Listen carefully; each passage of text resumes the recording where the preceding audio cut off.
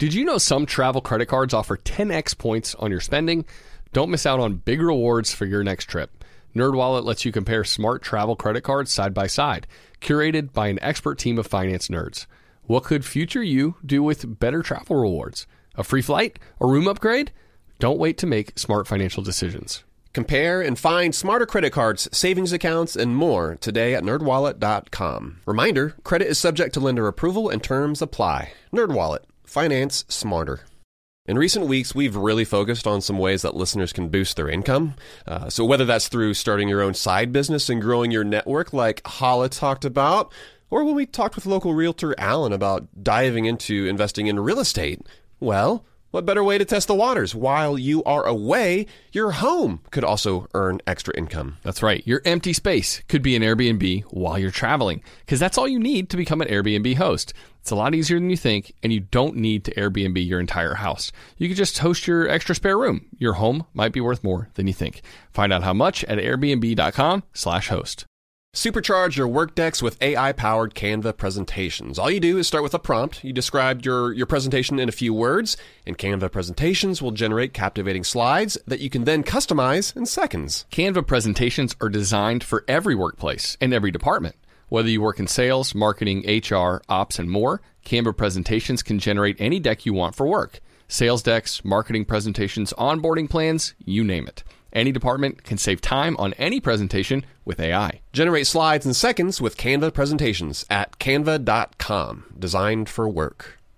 Welcome to How to Money. I'm Joel. And I am Matt. And today we're talking dupe destinations, 401k leakage, and Matt's going to offer some dating advice.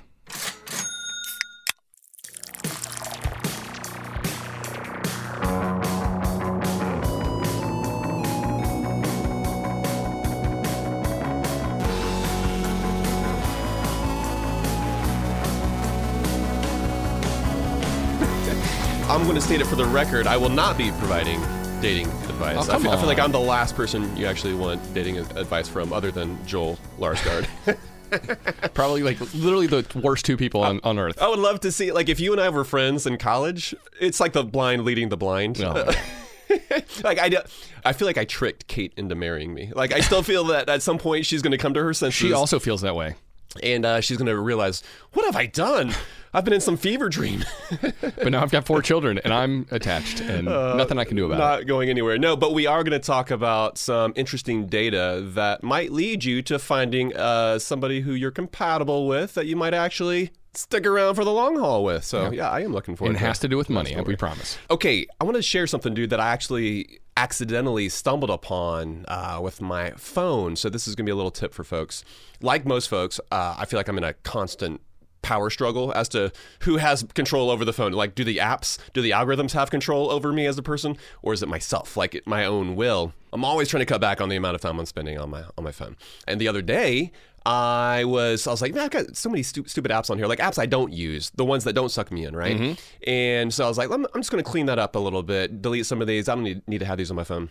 And just by deleting a couple apps, what does that do on your iPhone when you delete an app? Everything shifts. The entire grid shifts by even if you just delete one app, everything kind of moves around a little bit. And the muscle memory, it was completely wiped away. I couldn't believe it because I was going just by default to where I know. Well, for me, it's Zillow and Instagram.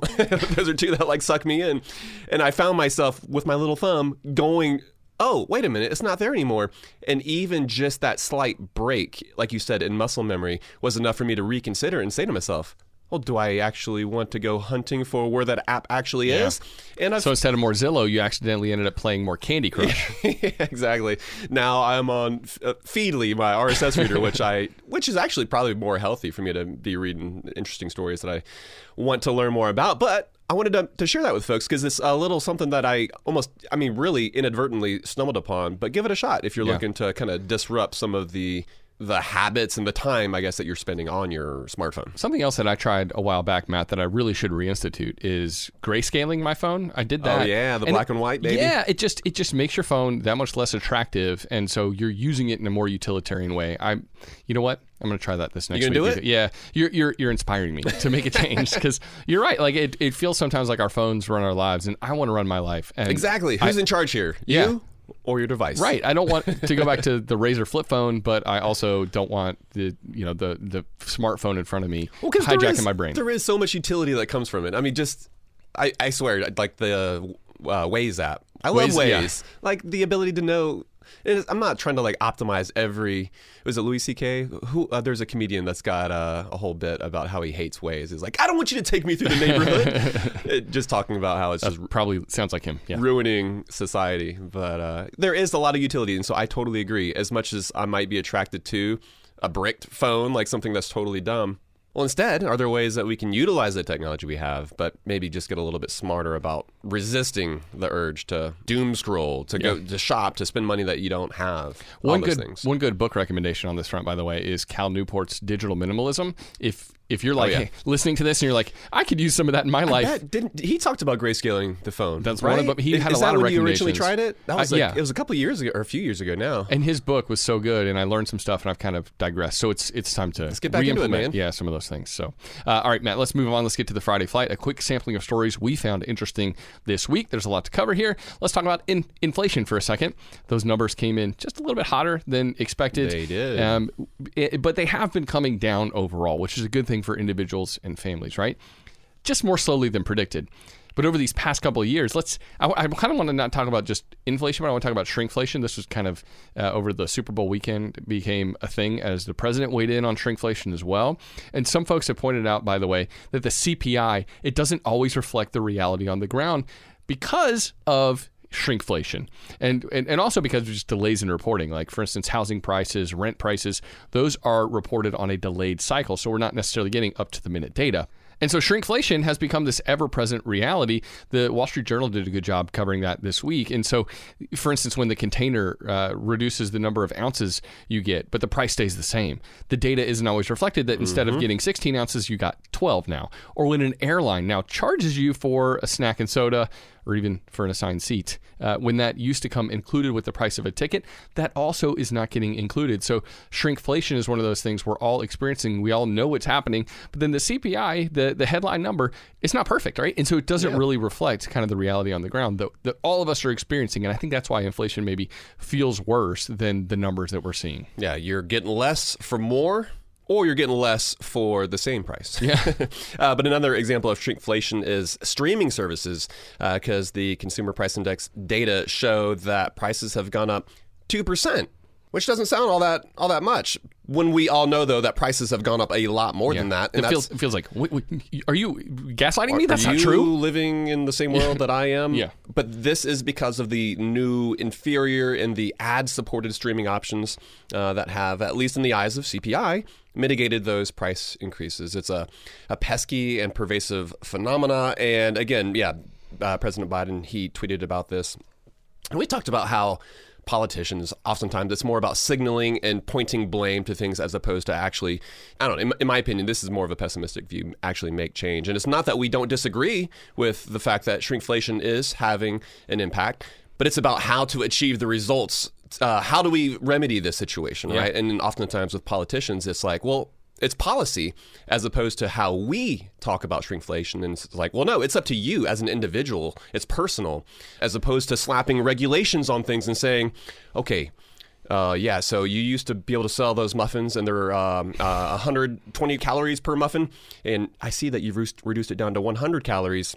Of course, the manufacturers they're trying to put a positive spin on it. It's like, oh, so it's healthier. Yeah. But instead of slapping regulations on companies and manufacturers saying, hey, you need to go back to the supersize it versions, well, it's important to consider what the downstream impacts are going to be by doing that. Because what happens, well, I'm pretty sure the manufacturer is going to then raise the prices. And then what's going to happen? Will people adjust their spending or their consumption based on these higher prices? Most likely, yes. I remember those like fun-sized candy bars. There used to be 10 in a package. Then there was 8. Now there's like 6, I think. I mean, it's one of those things you have to pay attention to. You have to realize, hey, the unit size, that's why the unit size pricing is so helpful, I think, right? Yeah. Price per ounce as opposed to thinking about just the price per just the container that you're used to buying. And I get that sometimes it's frustrating, but hey, the alternative is that the price goes up. So we can't afford it at all. Right. It's worth paying attention to, but I also don't see why it's a big political initiative at this point. It's just, trying to gain eyeballs and attract attention. And but you mentioned going back to, I wanted to mention too, well, you mentioned like paying for like assigned seats on the plane.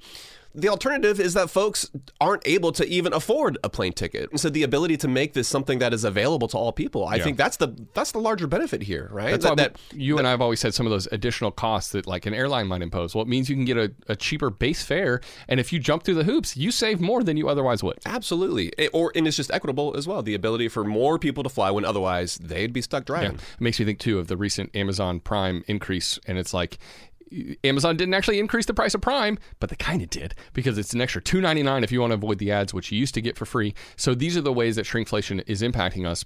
And so it's important to realize that and to make changes accordingly.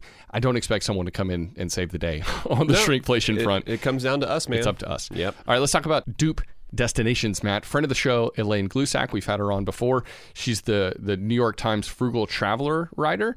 She just wrote about a new vacationing trend called dupe destinations. And I'd never heard of this before. You and I, we talked recently about dupes on the fashion front.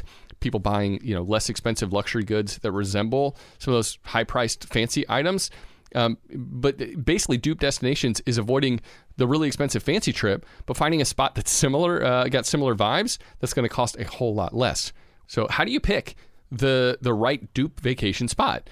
Well, a couple of tips that Elaine offered, which I appreciated. She said, look at the exchange rate. Mexico is not all that hard to get to for many Americans, and your dollar goes a whole lot further there. Elaine, she mentions Modesto, California, to see the cherry blossoms instead of going all the way to Japan or Washington, D.C., depending on where you live.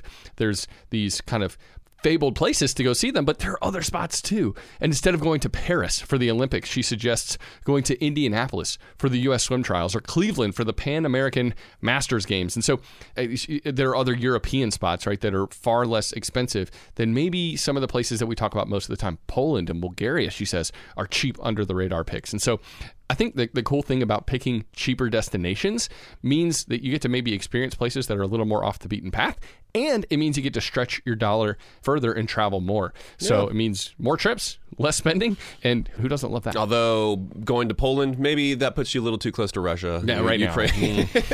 But it's up to you. It's a personal decision. Yeah. And that's like the frugal or cheap travel question, though, right? How close are you willing to get to an active war zone? To a war zone. There is another cheap vacation trend, though, that we wanted you to avoid, and that is buying a timeshare for just $1, which, on one hand, you think, oh my gosh, that sounds brilliant. I love cheap stuff. But in reality, this is a really bad idea, even though there is an abundance of these things available right now. And the reason for that is because few folks, they don't want the timeshare anvil around their necks, and it turns out the albatross are the hefty annual maintenance fees that are attached to them. And of course, they also allow you less vacation flexibility because you're locked into not only a specific location, but also typically a specific week. But that being said, it's not like they're not the devil, right? Like we talked about something recently. Foosball's the devil, Matt. Foosball, was it buy now, pay later, perhaps? Bobby Boucher. Is what we're talking about previously. But if you love the idea of a timeshare and you really want to consider at least buy one that is going to be used, like on the secondhand market for just $1. And guess what? They're not nasty or dinged up because they're used. They're just cheaper, right? They're just more affordable. Buying the timeshare off the shelf for like what? I think the average price is more than $20,000 now that you pay to the timeshare retailer. But there are so many people wanting to unload their timeshares for just $1 that if you literally $1, if you really want one, that is the way to go. And there are timeshare message boards out there. We'll link to maybe a couple in the show notes. But if that's really the direction you want to go in, then save yourself $20,000. Yeah, but you're just basically taking over the payments. Yes. And on one hand, I mean, this is not something I would ever consider, but I was thinking through. Because you're basically like attached to it, lock and key. Yeah. Who might this actually work for? And I was thinking through, like, if you are somebody who might get the entire summer off. Specifically, I was like, teachers. And you know that no matter what, every summer I want to hit up the beach. Okay, every summer, no matter what, I want to go to Hilton Head. I want to go to Miami. And I kind of like it from that standpoint because it's almost like a default vacation. No matter what, we know we're going to at least go to the beach for a week. And if you run the numbers and it makes sense, I think for a few select folks, it could make sense. Yeah. But maybe not. I'm just trying to steel man the timeshare industry. I think the thing you mentioned, the upfront price tag is a problem, but it's the annual maintenance fees, and you don't really have any crunch those numbers. You don't have any control over how much those increase year over year, and so you might find yourself at some point with spending an untenable amount on those maintenance fees, that it becomes more trouble than it's worth, and then you can't really sell it for what you bought it for either. That's why so many people, Matt, are getting rid of these things, because they're impossible to get rid of essentially unless someone else is willing to buy it for. Again, there's a reason that the $25,000 timeshare sells for $1, and you certainly don't want to be put in the position of owning something that's worth that much less than what you paid for it. All right, let's talk about work and retirement for just a second. More Americans are saying no, they don't want to retire full time really at any point in the future. It was really interesting to see that almost 2/3 of Americans are open to working indefinitely. Like, there's no timeline. There's no saying, 65 or even 70, I'm ready to bag work altogether. They're like, I might just work until I die. And retirement, just the way we've defined it in recent decades, at least, doesn't seem to interest the vast majority of people. And Matt, I kind of feel the same way, right? I have no real interest in not working at all. Just working a whole lot less over time for sure, right? So totally. Work is a good thing. Yeah. It does a lot for us aside from being able to provide us with income. Right. And when you enjoy what you do, we're lucky in that regard. Full-time retirement just doesn't seem quite as exciting maybe as if you hate your job or something like that. But one of the main reasons that the folks who were surveyed plan to keep working well into those traditional retirement years, I think the pessimists might say, it's because they need the money, right? Well, no, the number one reason cited was because of a sense of purpose and personal fulfillment that work provides. Yep. And we've all seen somebody retire and kind of it feels like maybe almost immediately they become less sharp, that there's a drop-off, right, that comes from quitting work altogether. I think money is part of the equation for people, but it's not the main reason. And I think that we need a healthy attachment to work, right? And maybe we're wising up just a little bit, realizing that kind of the modern version of retirement isn't as healthy as we've thought. Well, it's also important to save and invest enough, too, that you don't have to work in those retirement years. And that's because just because you plan on working, just because you're thinking to yourself, well, I'm going to do something at least until I'm 60, 65, 70, that doesn't necessarily mean that you're going to be physically able to. And it's also possible you'll get laid off and you can't continue in the type of work that you want to do later in your career. But it's a wonderful thing to have a job that you don't want to retire from. But it's also nice to have a substantial nest egg that allows you the flexibility in case things just don't play out the way you hope. We don't know what the future holds. And aside from the financial ramifications, I think what you said is so true. The structure that part-time work can provide is huge. I mean, I just think about even my dad, when he retired from the Army, he started getting that military pension. He still gets it today, but that didn't keep him from going back to work. Like he's held multiple jobs since then.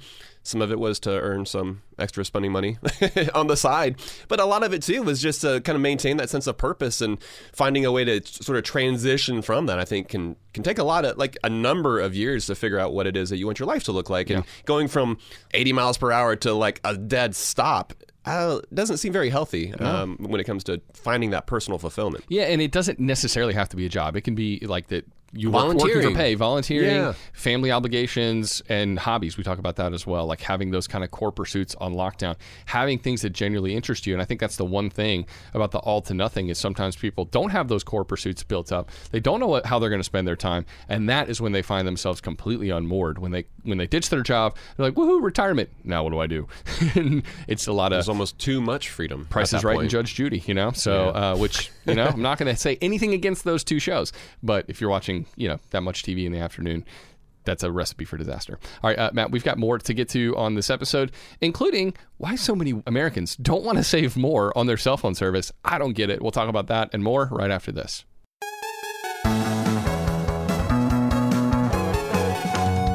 Asking the right questions can greatly impact your future, especially when it comes to your finances. So, if you're looking for a financial advisor you can trust, certified financial planner professionals are committed to acting in your best interest.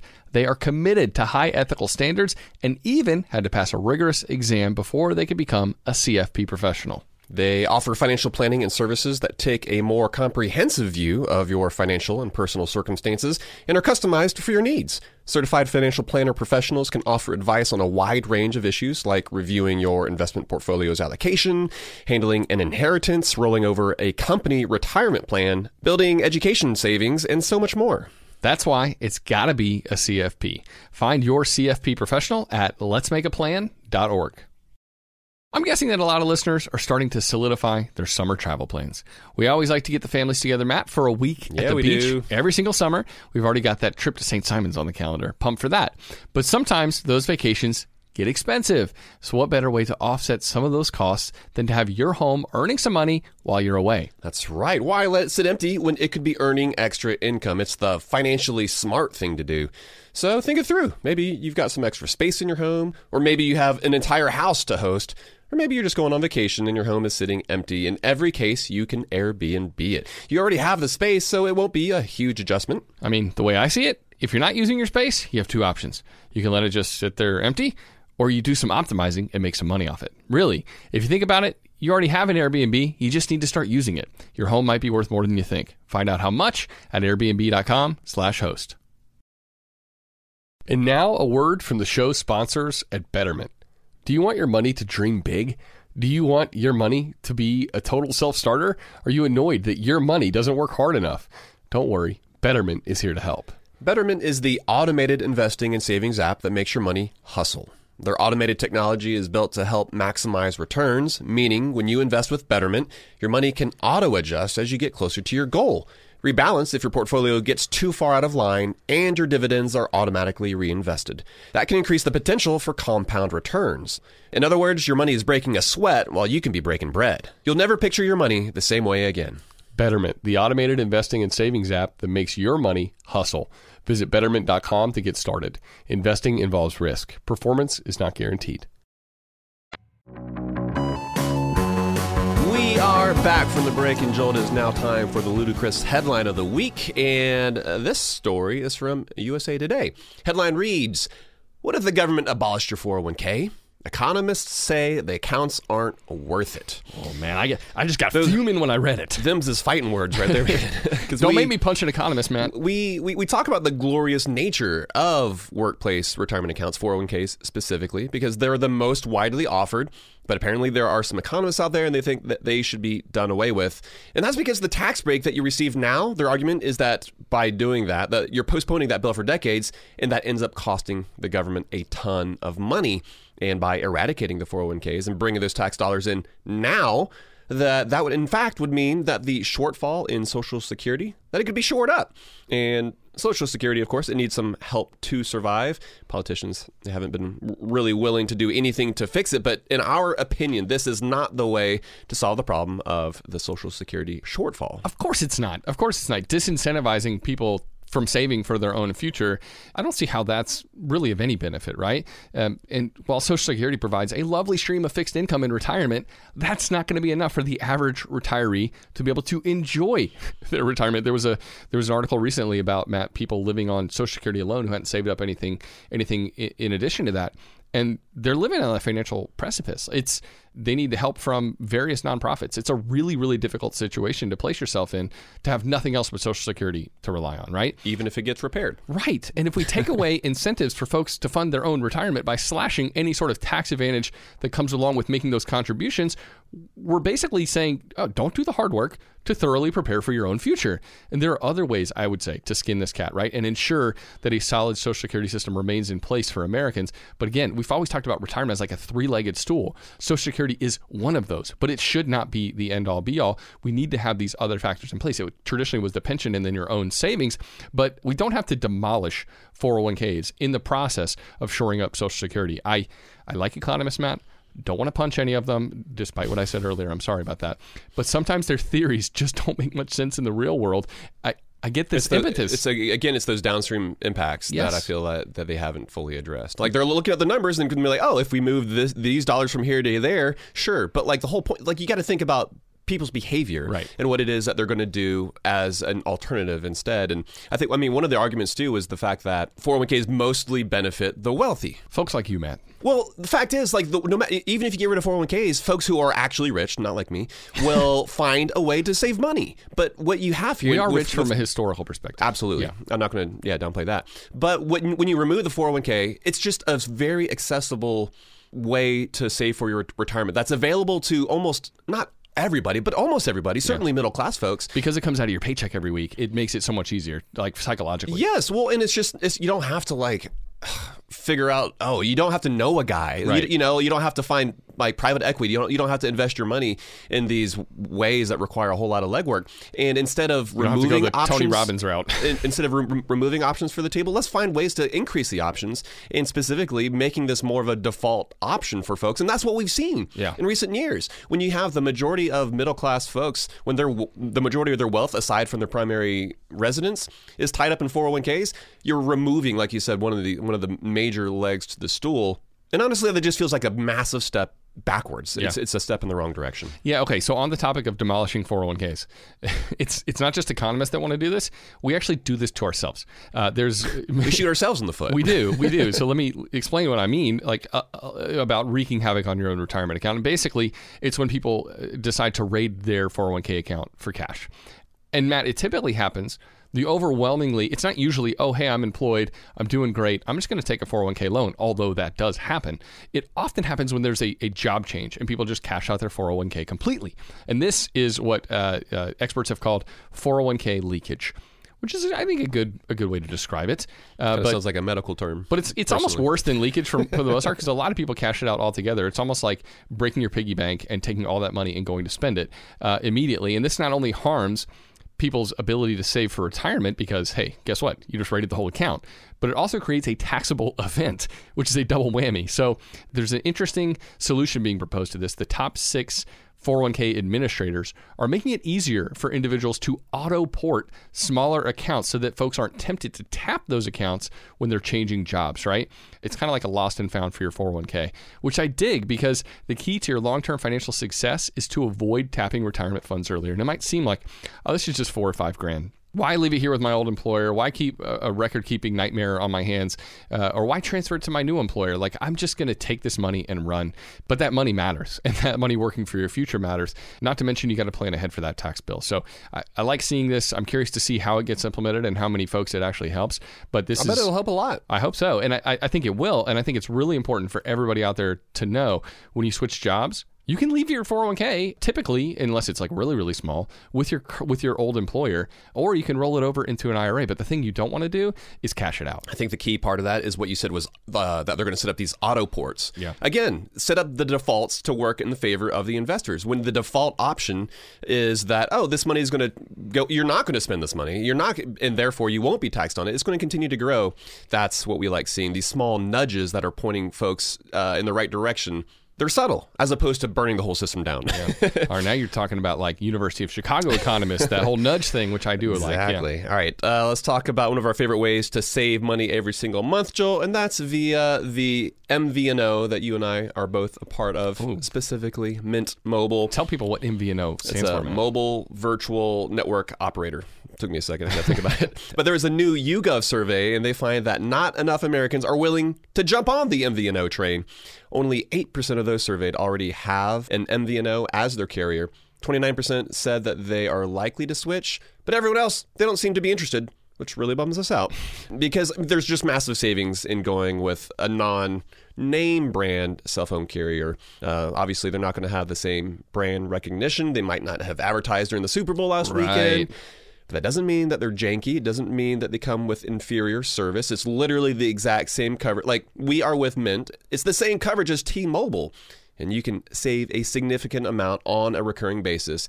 You're able to, like, literally cut that cell phone bill down to something like $15 to $25 a month, depending on how much data you're receiving. So wanted to remind folks that this is a great way to save a ton of money. We'll link to an article in the show notes. Yeah, if your favorite cell phone carrier hired Beyonce for the Super Bowl, there's a reason you're paying more. She's expensive to get, Matt. Was she in a commercial? I think she was, yeah. Okay. I think it was for Verizon. So boom. I don't remember. I was kind of watching, but not fully watching. I did hear, because she announced like a new album or a couple new singles. Yeah. Oh, she's doing like the country album. That's right. Yeah, that's right. I'm curious to hear that. It might be, it might be amazing. But yes. There's a reason your donuts at Dunkin' Donuts cost a lot more too now. Whatever company is hiring the big names like this, guess what? You are likely paying for that additional entertainment via those advertisements, those commercials. Those Mint advertisements, super basic. Yes, they have a celebrity in them, but only because he's part owner of the company. And there, by the way, there are other great cheap cell phone, cheap MVNO operators too. It's not just Mint Mobile. There are other great ones out there too. We'll link to an article in the show notes for you to check out. But the Google Fi is great. Guess what? They don't run advertisements during the Super Bowl either. There's a bunch of great options that could save you a bunch of money. Matt, we've talked about ditching the expensive landline telephone. I don't think many of our listeners fall into that category. I have not met anyone in their 20s or 30s or really even early 40s who still pays for to have a landline. But the truth is, some folks out there, at least, maybe the people who are listening to us, maybe their parents, are paying $35 plus a month when they don't need to be. And if you're still holding on, by the way, you might not be able to for much longer. AT&T and Verizon, they're both working harder to abandon some of their old copper line technology, which will likely mean the end of landlines altogether in the near future. And projections are that only 5% of those connections are going to still be in place in 5 years. So there's going to be like a rapid decline, Matt, in people being able to pay for landline service. So if you like it and you're used to it, well, sorry, it's going away, and you probably won't have access. I've been a part of those connections going away too. I think back to any house that we've ever painted, and they've always got the little phone jack box. You just like unscrew it, pull it out, cock over where the hole. That's right. Like, who needs these landlines anymore? Nobody really. You don't. Yeah, and I'm not trying to be a hater, but VoIP, Voice over Internet Protocol, has gotten really good and incredibly cheap. So if you're like, I want some sort of semblance of a home phone and a home phone number, well, Ooma is probably what you should look into. It's going to save you a bundle. It's going to cost like, I forget if the price is like free a month or if it's like $5 a month, but it's incredibly inexpensive. Going to save you a whole lot of money over the traditional landline. And by the way, you might not be able to have the traditional landline even if you want it. Even if you want to keep it around. Exactly. Yeah. So Valentine's Day, it was on Wednesday. Did you do anything special? Nothing too out of the ordinary. We're not big Not Valentine's really Day our people. kind of holiday. But if you are single and you're looking to mingle, but you're also frugal, well, there's a new dating app that you may have heard of. So if I just described you, check it out. But what does this new app? It's called Score. What does it do that Tinder doesn't? Well, you can only join if you have a decent credit score. I think the minimum credit score required is 675. Let's be honest, all the folks on Tinder have crappy credit scores. Don't date those people. I think this is actually kind of cool. It's not that a credit score is the absolute best indicator of how it is that you actually handle money, how much wealth that you have, but it is telling. And there is actual data, I think it's from the Brookings Institute, which suggests that a couple with higher credit scores, they are more likely to form a committed relationship, and that the relationship is more likely to last longer. It's really compelling data to maybe find someone who's got their act together. But if your score is lower, you're not totally screwed. They'll send you information to help you to raise your score. And really, this is an attempt to get people talking about their credit score. It's not like an actual company. Hey, maybe people will find love there during the 90 days that this is available. Yeah. I'm not saying that you should sign up for this app, but we are saying that you should consider a significant other's money habits and just keep the lines of communication open. This should be something that y'all are discussing. And I think knowing each other's credit scores, they can help maybe spur on some perhaps more interesting money talks on your dates. Hey, how do you view work? We were just talking about work. Is this something that you find incredibly personally fulfilling and something you want to do forever? Instead, are you like a fire advocate? Is this something that you want to kick to the curb completely? Why is that? These are all much more interesting conversations than just like the simple, yo, what's your credit score? But it's about, I think, what that can ultimately lead to. And if it leads to a beautiful, long-lasting relationship, I'm all for it. It's like if you want to start your own business, cool. Oh, how are you financially preparing for that? Are you like, you got like a timeline and you got the savings built up so you can quit and go do this thing? You don't have to get like super, hey, what's your 401k balance? That's a weird question. Like, don't ask anybody save that for the second date. Yeah, right.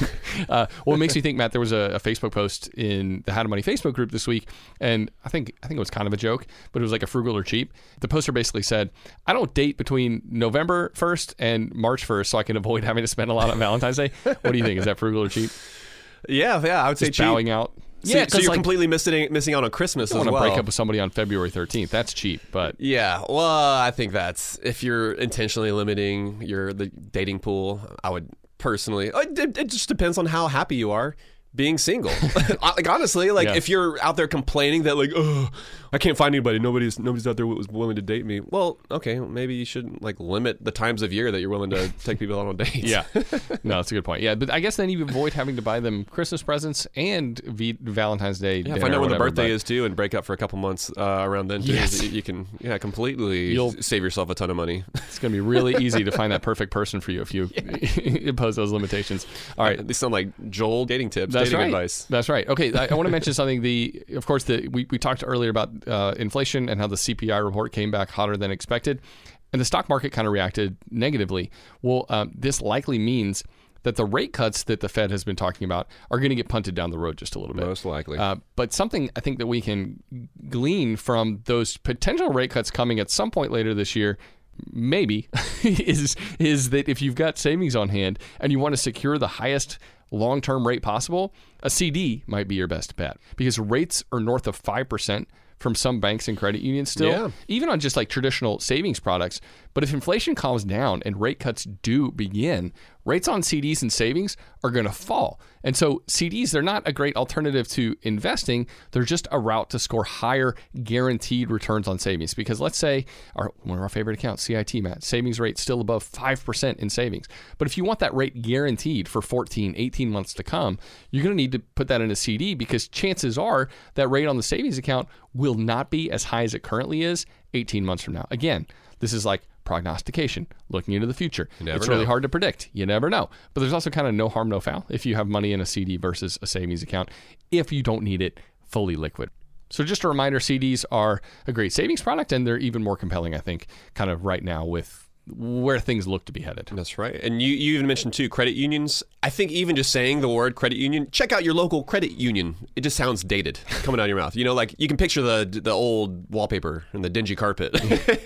But don't discount your local credit union, because CBS was reporting that some of the best rates that they found were with local credit unions. Yeah. So like we're talking rates in the 6 and 7%. So all that being said, all the online banks are trying to get you there because they got these special bonuses. And if you bring over this much money, they're going to pay this much with the whatever gold account. And then that'll only last for 6 months. But it might pay to look at your local brick and mortar credit union and see what it is that they're offering. And a lot of those rates don't make it to the big websites like Bankrate or Doctor of Credit because they're so local. You could be driving past a credit union that's offering 7% and not even know it. Yeah. And another, if you do want like more of a national bank or something like that, Marcus seems to be offering some of the highest rates on CDs right now. I think it's Marcus by Goldman Sachs. So it's 14-month term, 5.25%, I think. But those rates have already come down. They were higher last week. So might see more of that in the near future.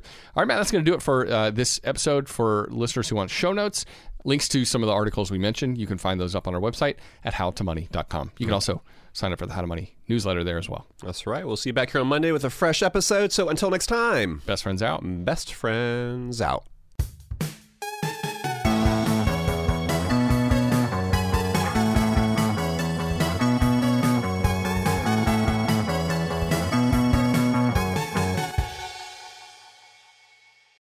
It's brand new, Season 2. I'm Marissa Thalberg. And I'm Stephen Wolf-Bedeta, and we're excited to be back having bigger, bolder, and always real conversations. Straight from the C-suite front lines of marketing, media, and more. We have great friends joining, from people you may know, like Vilmer Valderrama and Bobby Burke. And people you'll want to know. So grab a coffee or, hey, even an Aperol Spritz and come join us on America's #1 podcast network, iHeart. Listen to Brand New on the iHeart Radio app, Apple Podcasts, or wherever you get your podcasts.